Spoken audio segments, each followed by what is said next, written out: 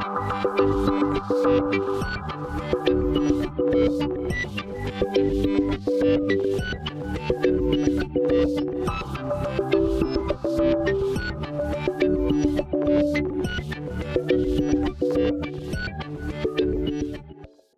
and welcome to Making the Turn, a golf performance podcast. I'm your host, Vince Drummond.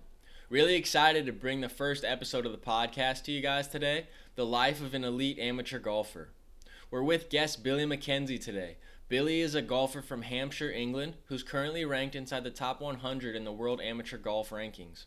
As a collegiate golfer, Billy was a four-time NAIA First-Team All-American and collected 13 collegiate victories. Upon graduation, Billy went on to have a very successful international amateur career. In 2018, Billy won the Spanish Amateur Championship and got a chance to participate in the 2018 Spanish Open on the European Tour. Moving forward into the 2019 season, Bill has been selected as a member of the Elite England squad. Can't wait to have you guys hear some of Bill's thoughts today. We get into some of the recent experiences he's been able to have as a result of amateur golf. He got the chance to participate in Walker Cup training camp for the Great Britain and Ireland team. He recently got called up to the Elite England squad for the 2019 season. And we also look back on his 2018 season, which was a big success for him and a big stepping stone moving forward. We finally look at Bill's practice and preparation approach and his team concept when it comes to getting better at the game of golf. Can't wait to get started, so we're going to go ahead and get right into it. Here's Billy Mackenzie on episode 1 of Making the Turn, a Golf Performance Podcast. Hats forward, headphones on, let's go! All right, well, thanks for joining us. We're here at the Making the Turn podcast. Super excited to bring you guys our first episode with a really special guest. We've got one of my good friends and a very good amateur golfer, Billy Mackenzie, joining us today from England. So, Billy, thanks for stopping in. Oh, no worries, mate. Anytime. Awesome. Well, we're really happy to have you. We're happy to get into it. I want to talk quite a bit about your kind of amateur golf and the competitive side of amateur golf. But I want to start with you just kind of giving us a background into your golfing career, kind of your history with the sport. Yeah, so for me, it started back in 2008 when I first picked up a golf club. First of all, I was actually a football player up until then, so soccer player for you guys in America. But yeah, so we just moved house and into a small village called Rowlands Castle, and there's a golf course, and my dad took me down there. I was saying it's an old man's game and things like that, and obviously that didn't last too long because once I got there, 28 handicap, and just loved it ever since. It was good for my parents as well to take me to the course because it was safe environment for me to spend all my summers, and after school when it was light out, I could go down and practice, and quickly fell in love with the game, and just like anyone really who they just always want to get better, hit better shots, and it always kept bringing me back. So yeah, 08 it started. Didn't really take it seriously until probably 2011, 2012 when I realized got down to scratch, and then that's sort of when it starts to get difficult. 28 to scratch, I would say, is easily, it's not easily doable, but it's doable with little effort. But then when you get from scratch to obviously +4 and whatever you go on to do as a professional, I can see it's a big challenge. So yeah, so when I got down to scratch, it was easy to then just stay there. I couldn't get any better, so obviously that's when I looked into coaching, and I see my coach Simon Andrews, and I still see him now. So those little things, those little gains that you can get, and I saw it started to progress and move up the ranks, and then obviously went to college in America with you at William Woods University, where you were the assistant. So, and now I've just graduated from there. Play a +4, world number 90 something, 95. 96. It changes every single week. Got to 60 obviously in my last year, but then fell off a little bit. But hoping to obviously get that back next year, try and play in the US Amateur. But yeah, that's where I stand really, playing for England now. England Elite squad, obviously I offer some training, did a little bit of Walker Cup stuff that I'm sure we'll get into, but yeah, that's where I started and that's where I am now. So yeah, definitely. And obviously to give a little bit more background into your scenario, you've been done with college for about a year and a half now. May 2017 I graduated. Yeah, but opted to stay amateur the whole time. So why don't you go into a little bit of that, just kind of what went into the decision, and then when or if you plan to turn professional in the future? Yeah, yeah, for sure. So I see myself as a bit of a realist.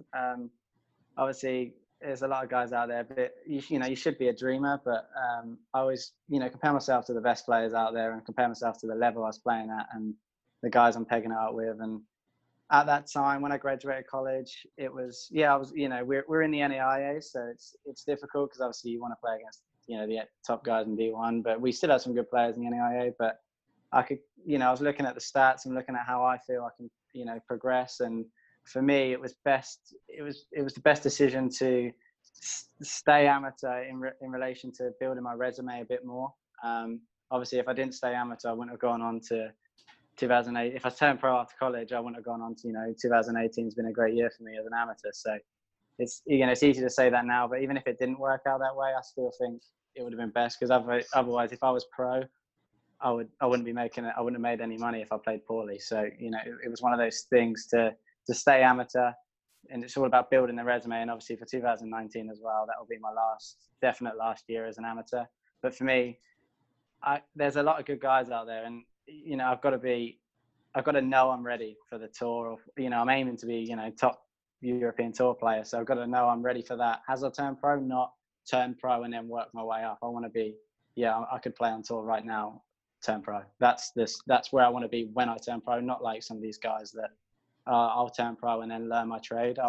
You can learn your trade in the elite amateur game. I feel, obviously some people will say playing for money is different. Obviously I can't compare to that because I've never played for money, but these elite amateurs, back in the States and obviously over here in the top stuff that we play in, these guys can play. So I'm starting to see some guys I played with when I first came out onto this stuff make it on the tour, a few friends and things like that. So, you start to get a real sense of where you are. So that's why I'm staying amateur. For sure. And obviously that's some pretty good insight. We have a lot of listeners who are in that situation where they're college players or maybe junior players here in the States who have dreams of turning pro, but it's not always a straight line path. That's for sure. No, definitely. Yeah. There's a lot that goes on. Obviously if it was easy, then everybody would do it. So it's tough. It is a tough game. And I'm seeing firsthand from a few friends or whatever it is that are, not making a living, but are good players, but they're struggling to make a living. And you think, wow, these guys are really good. How am I going to better myself, like make myself better than them to then go on to do something? Otherwise, if you think you're as good as them or a little bit worse, how can you see yourself going on to, making it if they can't? So that's how I see it. Yeah, for sure. So let's get into you a little bit more. Obviously, a very successful 2018. So want to touch on quite a few things throughout your year. We'll kind of start with the most recent thing. So last week, couple weeks ago, had a chance to go to Walker Cup training camp. Why don't you just talk a little bit about that, kind of where you guys went, how many guys were there, how it was set up, just kind of the basics of what you guys went through there. Yeah, so it happened on both sides of the pond. Obviously, you Americans had a training camp in Florida as well. So we were lucky enough, obviously, as the host team, we're going to be obviously wanting to go to the host course. So we got ourselves down to Hoylake, well, for me, up to Hoylake in Liverpool. So nice little 5-hour drive up there. 10 of us went. There was meant to be, I'd say, about 16 guys there. But obviously, due to illness and people being on holiday, and some guys were playing in the South Beach over in Miami, so they couldn't make it. But yeah, the 10 of us turned up, and it was it was an insight, and it gives you a bit of motivation more than anything. I think that's what they tried to get out of it, because they teased us with obviously playing the course, and they showed us the team room, and they got all the stories, and people have like all the pictures on the walls of all the past Walker Cups, and a couple of past players were there, and they gave their insight into what it was like to play for GBNI and how it is to represent. And then obviously they gave us a sense of how next year is going to go down, and how when they come and watch us in tournaments, don't be worried. They're just obviously looking at everybody and things like that. So it was a great way to see the course, obviously firsthand, and played it in 2 days on the links courses. You can get 2 completely different types of weather, and we got 40 mile an hour the first day, and then dead flat calm the next day. So we got to see, in essence, 2 different golf courses. There's probably 15 different golf courses on that same golf course just because of wind direction and Yeah. temperature and how the ground is and whatever. So yeah, it was good to see that for a sense. And I walked away with more motivation to, right, I want to be there, rather than it's like they've teased you and this is what could happen, and now you just got to go out and obviously make that happen next year. So hopefully we can do that. Yeah. So what's the timeline Walker Cup wise? When is the Walker Cup, and then when do the teams get decided? What are you guys looking at there? So September the 8th to the 10th is what, around that time is when it is next year. It's obviously just over a weekend, but you're there that week before, and they pick the team, I'd say 3 weeks before that, and then they let the team know maybe 2 weeks before that. So you've got a full season really realistically until it's going to be announced. And I think it gets announced for us over here. We have our English amateur, and then it gets announced after that. But obviously, there's not just English guys that are playing for it. You got all Right. the GB and I. So, but yeah, that's the sort of when it's announced for us in early August. So yeah, hopefully we can get ourselves on that side. Awesome. Well, obviously, best of luck. Everything looking forward to there. Looking at another thing that kind of happened for you this year in a team aspect. I got the chance to join the England elite squad. So why don't you talk a little bit about that, and especially for some of the American players that maybe don't even know what that is, can you just explain the situation a little bit, and then talk a little bit more about what that kind of means for you as well? Yeah, so this was another reason to stay an amateur as well. Obviously, if you turn professional, you can't be picked for these things. It's an amateur-based thing. So the England squad or setup is an organisation that obviously you represent your country. It's got the highest coaches and players in there, and you go to the best courses in England, and you can use the facilities. And just being part of the squad, kind of, if you wanted to play another golf course, you could kind of give you a little bit of background and say, look, I'm in the England team, and they kind of help you along your way. So it was one of those things that I wanted on my side. If I didn't get the side, then I may have even thought about turning professional, because obviously this also helps with a lot of funding and coaching that I wouldn't be able to afford if I was doing it on my own. So luckily enough to get that side, and then they send you on trips. So I'm fortunate enough to be going to South America, Chile, on the 7th of January, just for one event, and then for the South American Amateur, I think it is, and then a month later going on a 4-week trip to South Africa with 3 other guys from the squad as well, to try and they have their swing of events over there that we want to play in. So England are funding us to play that. So without being in that setup, I wouldn't have that opportunity to go there. I wouldn't have the opportunity to get coached by top coaches, short game coaches, long game coaches, along with seeing my coach at home. So it's just kind of opens you to new aspects, and you get to hear stories about European tour players like Justin Rose, Tommy Fleetwood. They've all been part of that setup and when they were younger. So it's just opening your eyes to new possibilities. So it's great. Yeah, for sure. It's definitely exciting. Talked a little bit about how that affects your schedule, but how does that kind of affect your mindset as well as you go into this next year?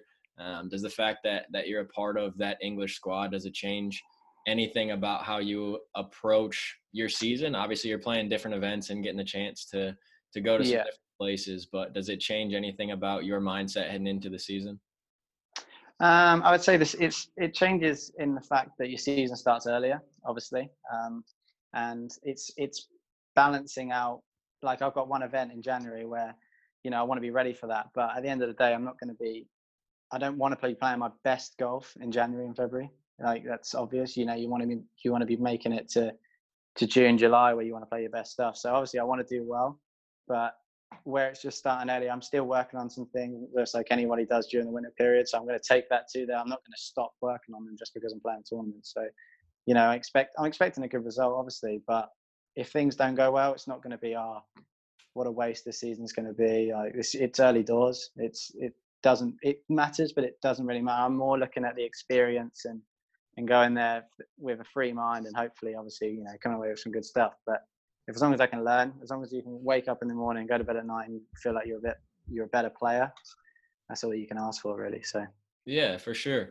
And obviously, being able to be a part of Walker Cup training camp, be considered for the team, being a part of the English squad, all of that is a direct result of your play during the year of 2018. So, Yeah, of course. Yeah. So well, it was a play of, yeah, obviously a bit of college as well, which they don't really take into right, account. And then when I came back, that was another reason to stay in Am, was proving my worth, obviously, because over in college, I did pretty good, but it doesn't get any recognition just because the guys don't look at it as much. So right, I was determined wanting to represent my country just like anybody does. So that season was huge for me to be able to do that. So it it just I accomplished a lot of goals in a short period of time, which was the plan. But obviously things don't always work out to plan. But fortunate enough, mine did, so it's good. for sure. Let's talk about early this year, the big tournament you had a chance to win down in Spain. Yeah.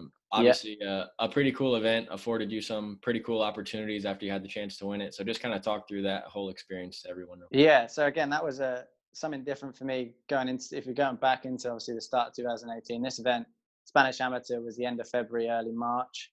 So again, the season was starting early for me.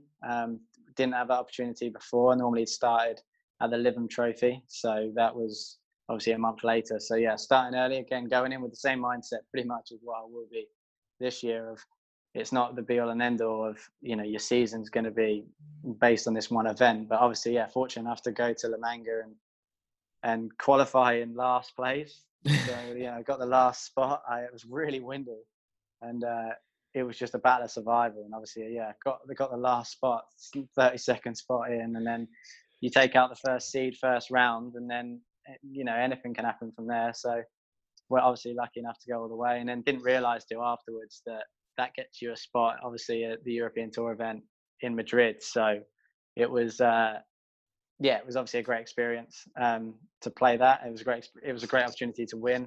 Winning that early doors sort of set the whole season on fire from there. A lot more eyes were on you.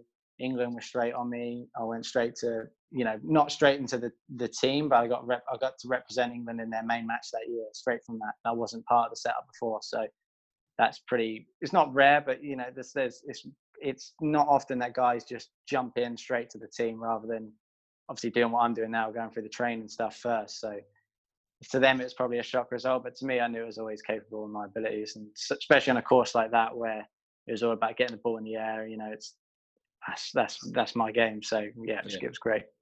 Awesome. And then talk. Obviously, you got a chance to play in the Spanish Open as a result of that Yeah. on the European Tour, first European Tour start. So talk about that experience and kind of what that was like being able to go over there to Madrid and get a chance to play with obviously the best players in the world. Yeah, so lucky enough, the Spanish Federation funded my week for that, obviously for winning the Spanish Am. So I got to stay in the Players Hotel. So it all starts. We got there Masters Sunday. It was a week after, so we got there Masters Sunday. We went down to the lobby to watch it. Me and my friend who come over to caddy, and we saw straight away some of the boys that were playing that week. A couple of like Beef and a couple of the other boys like Paul Dunn were already there, ready to crack on with Spain. And so yeah, it was cool to meet those guys. Just not didn't have to speak to many people that week. I did speak to a few guys and got close to a few, but I just kind of took a back seat and just looked at what they did. Look at the little things, the things the cameras don't see on the tour. So like when you go inside the clubhouse, the physio rooms, the training rooms, and how many guys are working out, and all these little things that guys are doing to prepare themselves for that week. And then if it doesn't work out that week, they just go crack on Saturday, Sunday, a full day's practice, and then they get on the plane, they go to the next one. So it's things that, yeah, it's easy to see the guys that play well on the TV. Oh yeah, it's easy, but it's the guys that are not playing well was the ones I was looking at, because obviously like any of us, when we start to play bad, you think the whole world's against you and you're never going to come back and things like that. So it was good to look at someone like Robert Carlson, for example. He missed the cut by loads. I mean, I only missed it by one, but he missed it by like 7. And he was the first guy on the bus that Saturday morning with me and a few of the others, but he was the first guy on there ready to go to the range. He was there 9 o'clock till 3 p.m. that day, and goes back, and he does the same thing Sunday. Then he catches his flight to the next event. It's these little things that you realize how hard they work, and they deserve obviously everything they get in relation to that because they work so hard. So it's great. Yeah, yeah, definitely. And then one other thing with last year's season, I want to get into just for people who maybe don't understand the differences between more of an American style golf and international golf. Obviously, end of the summer, right before the USAM, you had the chance to come over and play in a couple events, the Yeah. Pacific Coast Am and the Western Am. So talk a little bit about those experiences, but then if you could just touch a little bit on the difference between more of like American style courses and then some of the courses you get to play when you go other places. Yeah, for sure. So obviously over here I'd say we have three styles of courses, and you got Parkland, Heathland, and then Links. So those three courses they're all different. They all play completely different. So obviously Parklands are sort of your American courses where they're all tree line, one type of grass. I think it's normally just bent grass for us over here, where it's okay. It's not, you don't need to learn any specific skills to be able to play out of that. And then you got Heathland with Heather, which obviously you were lucky enough to. Well, lucky enough, you came over and caddied for me in the European Am. You got to see a little bit of Walton Heath. Obviously, some guys may have watched that on the TV this year where Justin hosted. And that Heather sort of aspect where the fairways sort of play a little bit linksy, they sort of burn out quite easily and you get a lot of bounce, but then the greens are quite soft still. So as long as you're in play, you can fire at flags and you're still okay. But when you start getting that Heather, it's get your lob wedge out and get it back in play because it's some thick stuff. And then obviously you have the links aspect where everyone watches the Open every year, and mainly amateur golf is a lot of links, just because condition of course is always better on a links no matter when you play it in the year. So obviously our first few events sometimes mainly on a links course because it's the only courses that are really tournament ready to be able to play. So you play on those, but you could get all sorts of weather. Like it could be freezing cold, it could be snowing, and you're out there. They'll get you out there as much as they can. So sometimes level par is a great score. Sometimes 3 over is a great score. Sometimes obviously if it's benign conditions, links courses you can get at. So yeah, it's different. It's different to America obviously, because when I came over and played the Pat Coast, so all it is about how low you can shoot. Really, there's going to be someone every day that's going to go deep. It's fact. Whether it's you or not, it's up to you. So yeah, playing the Pat Coast, especially at the Olympic Club, obviously, US Open venue, perfect conditions in California, bit foggy, but it's still perfect conditions. You didn't have to worry about wind, things like that. You were just going out there hitting as high and hard as you can, pitching really well and just holding putts. And if you did that, you're going to be up there. But when you come to the GB courses, it's not all about hitting it high, and you could get unlucky with the draw, just like they do in the Open. You could be off in the morning, it could be dead flat calm. You could be off in the afternoon, they could be blowing 40 miles an hour. And then you think, that turns 4 under into a 2 over, and you played no different. And sometimes, some guys posted 6 under in the morning, and you're going out in the afternoon. You're out of the tournament before it's even started. So, yeah, it's very different. Scores are won with a lot higher numbers over here, I would say, just because of conditions are obviously difficult. And I've been fortunate enough to play with a few Americans that come and play our events, and yeah, they find it completely different to how they play. So it is difficult, but I mean America has a lot of tough with the types of grasses and things like that. I found that difficult when I played in college, obviously, to adapt to going down to Florida and Georgia and stuff with that Bermuda. So it's where you grow up. Obviously I grew up over here, so I find it easier to play over here, but Americans are obviously going to find it easier to play over there. So it's about, a good thing about playing internationally is you learn everything. So it's something that you just got to work on. You've got to work on everything. You got to be good for every single condition. That's what the best players in the world are. Tiger Woods doesn't. He can't play on one course. I mean, he's won everywhere. So the best in the world work on every sort of part of their game. So that's where you got to be. Definitely.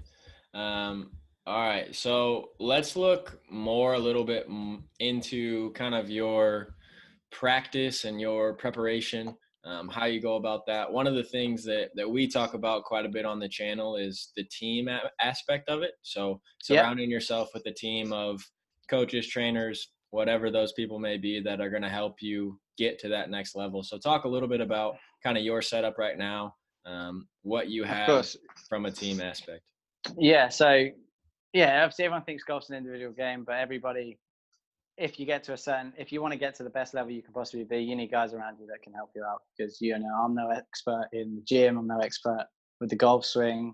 I need people feeding me that information when I need it to obviously get me to my best. So yeah, so with England as well, it's another helpful thing that they do. They supply a psychologist, they supply a strength and conditioning coach, and they have a gym on site, and they give you insights into what's good, what's not, what the guys are doing on tour. Lucky enough, the guy from the European Tour truck comes down and that gives us a chat and says that these guys are doing this. People like B, for example, people think he doesn't work out. The guy's in there every week. He still can lift just because he's a bit overweight. He's still a very strong guy, and it helps him obviously perform as good as he can. So yeah, for me, the guys with England are really helpful with a strength conditioning coach.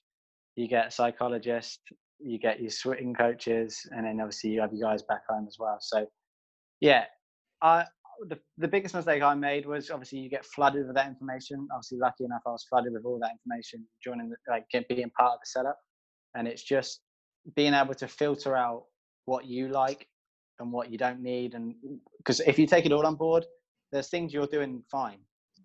And if you get to this level, if you get to that level of being able to get in the team, you're obviously doing the right things. So they're just trying to help you along your way to keep you going. And one of the mistakes I did make was just trying to take on all this information and use everything they told me when, say, for example, chipping, there may be a little different technique that someone's doing. And I'm like, oh, I've got a chip like that. And I'm like, well, you're already a good chipper. Why, maybe take a little bit, maybe take their lofted shot that they're teaching you, but you're maybe really good with the bump and run or whatever it may be. It was just trying to filter out. And I feel like I've done that now, but it took a good couple months of actually going on a little bit of a downward spiral to think, well, not that I don't belong, but I was like, this is harder than I thought.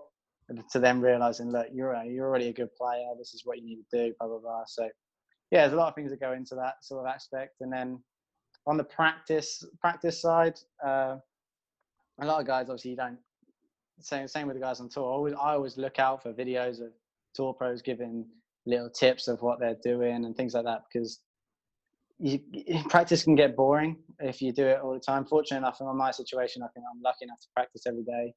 So if you do keep doing the same thing over and over again, you're going to get nothing out of it. So a lot of things I do are skill test related. Obviously, you want to try and practice like you play, but I always set it up to practice harder than what golf actually is. So just for example, say if you're doing a drive and just practicing your driving, I'd make the fairway 20 yards wide. You got 10 balls, got to hit 70% fairways. Don't go home until you do that. So obviously, if you can hit it in 20-yard fairway, 7 out of 10, that's going to be way easier than there's next to no fairways out there that are only 20 yards wide. So it's just making your practice harder to be able to perform at your best, obviously. And I use a black book that's got literally all my tests, results, and every lesson I've ever had is in there. And just every now and then I may go back to a snippet of 4 months ago when I had a lesson and we were working on something because I had this certain problem. That problem may come up again.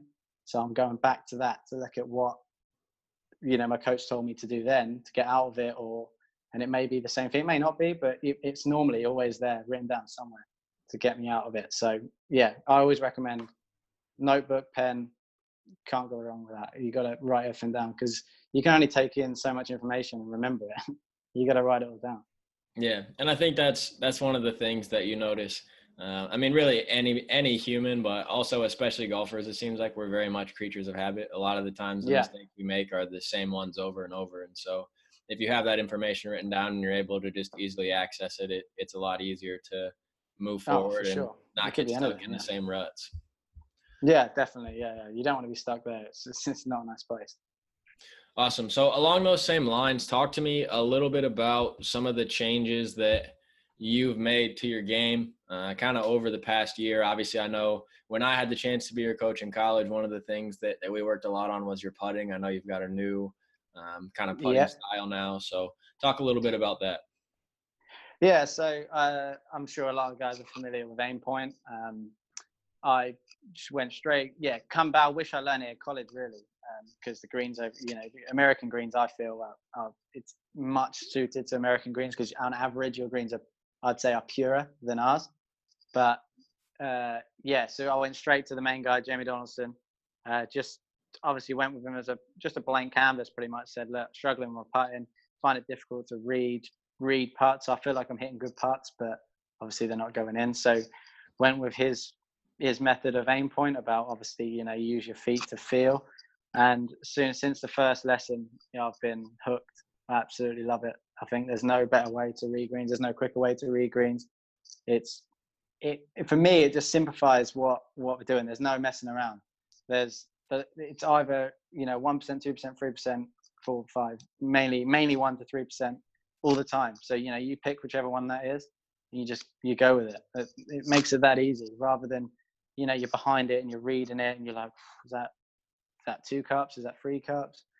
I don't have to worry about that. So instead of hitting like a tentative, trying to hold it, I'm hitting it on my line. If it goes in, it goes in. If it misses, it misses. I may have misfelt the slope, or I may have hit it too hard, but it gives me instantly, I've got some feedback of why I've missed it, not I've just missed it. Do you know what I mean? It gives you something to learn straight away.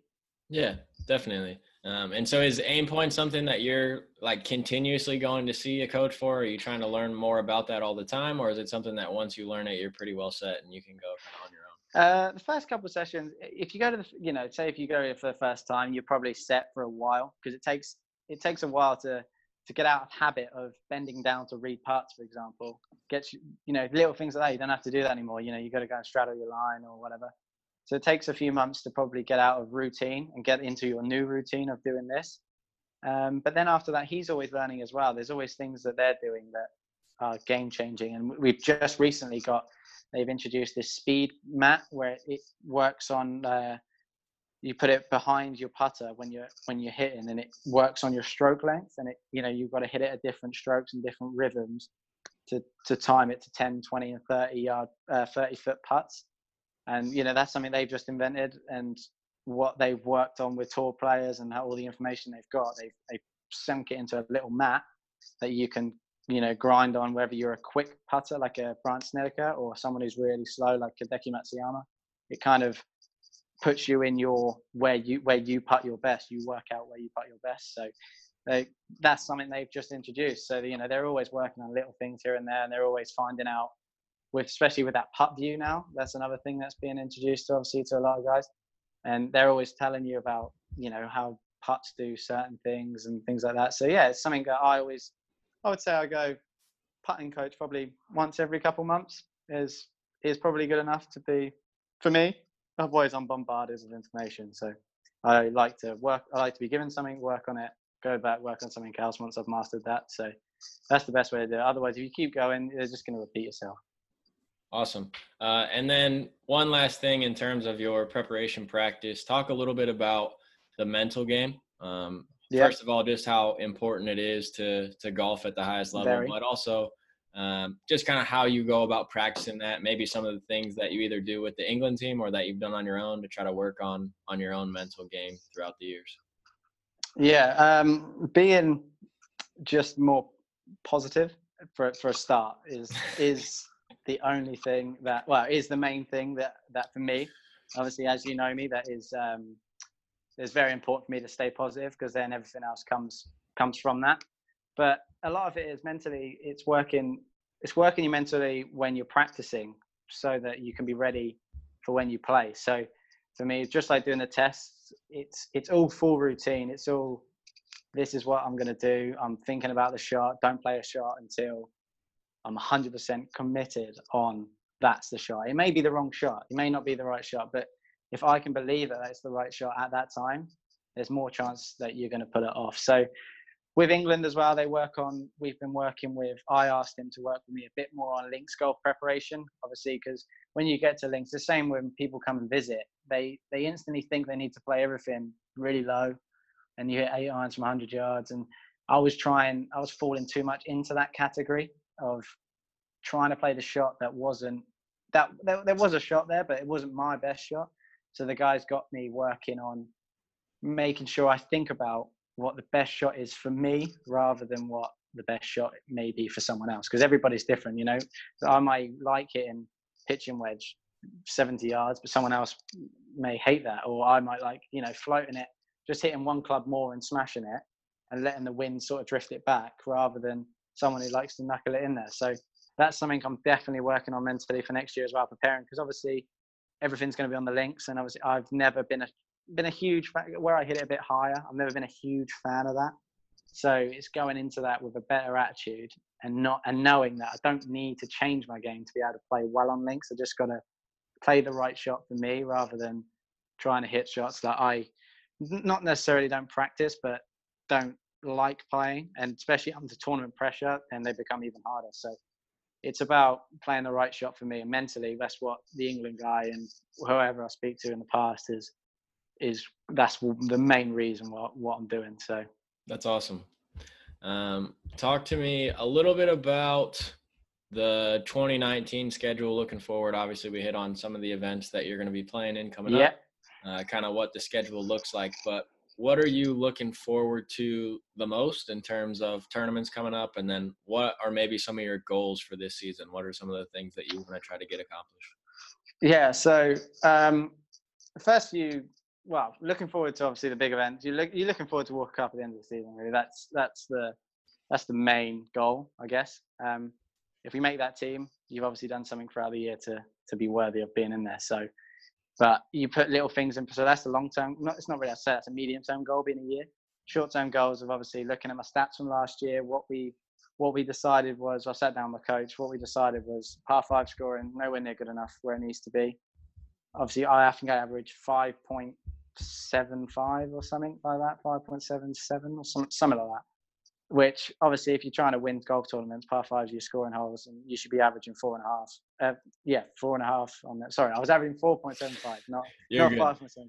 I knew what you meant, but yeah. So I was averaging 4.77, 4.75 rather than 4.5. So that's a quarter shot around. It's going to add up to a shot tournament easily. And then obviously you look at your positives as well. Par 3 scoring is obviously always pretty good. It's always been a good part of my game, long irons.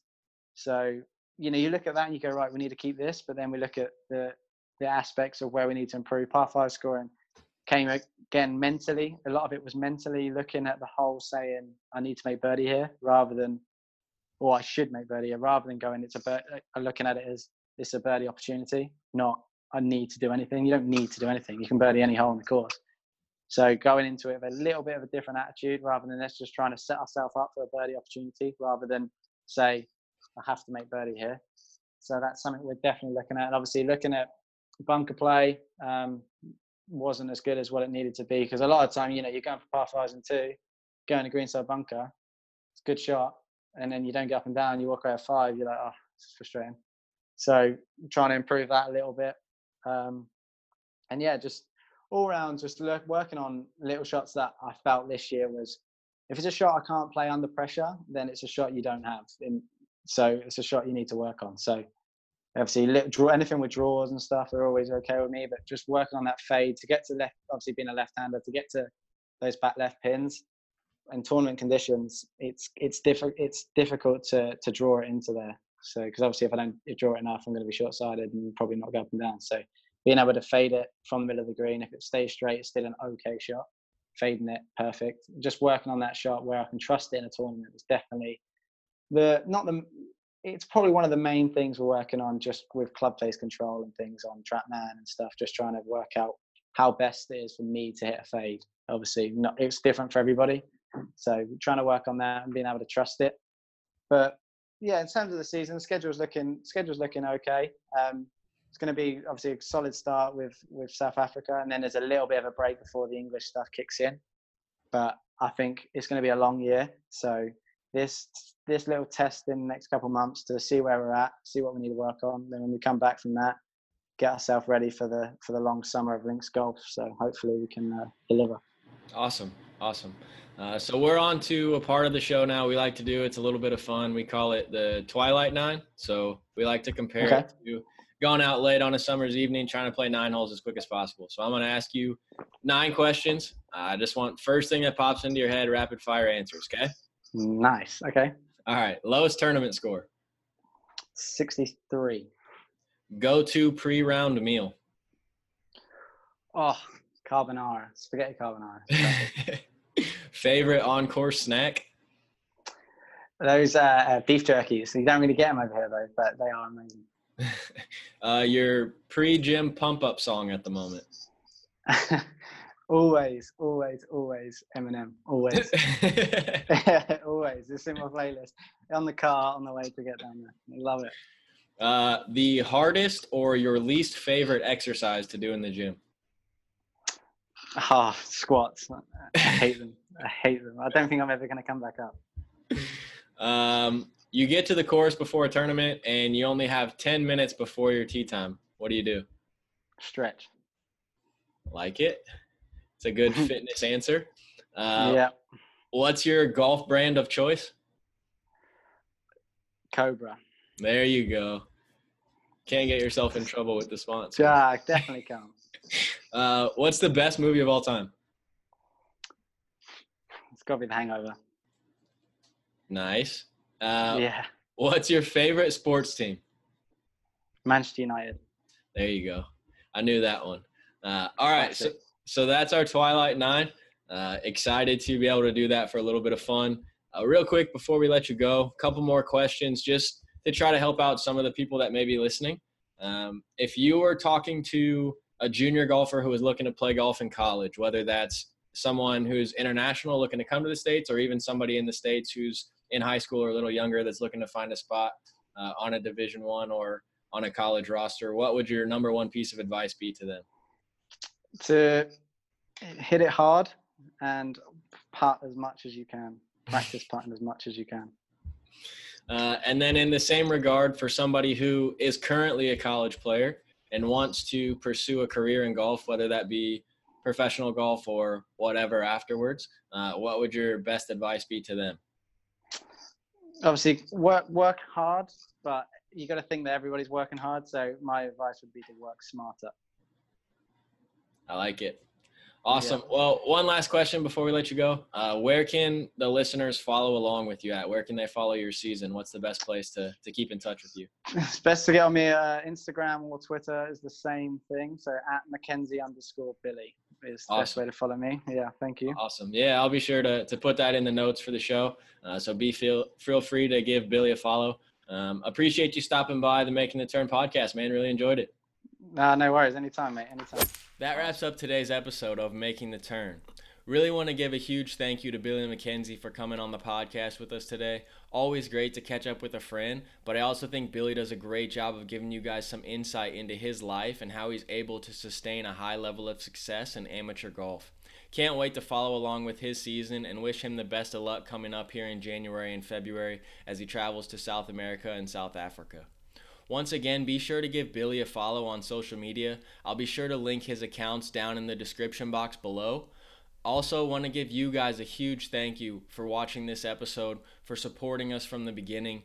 Can't wait to continue to grow what we're doing here. So please feel free to like and share this episode. Also, subscribe to the channel if you like what you saw. We have a lot of good stuff coming in the next few weeks. So really can't wait to continue to produce some great interviews and some good content.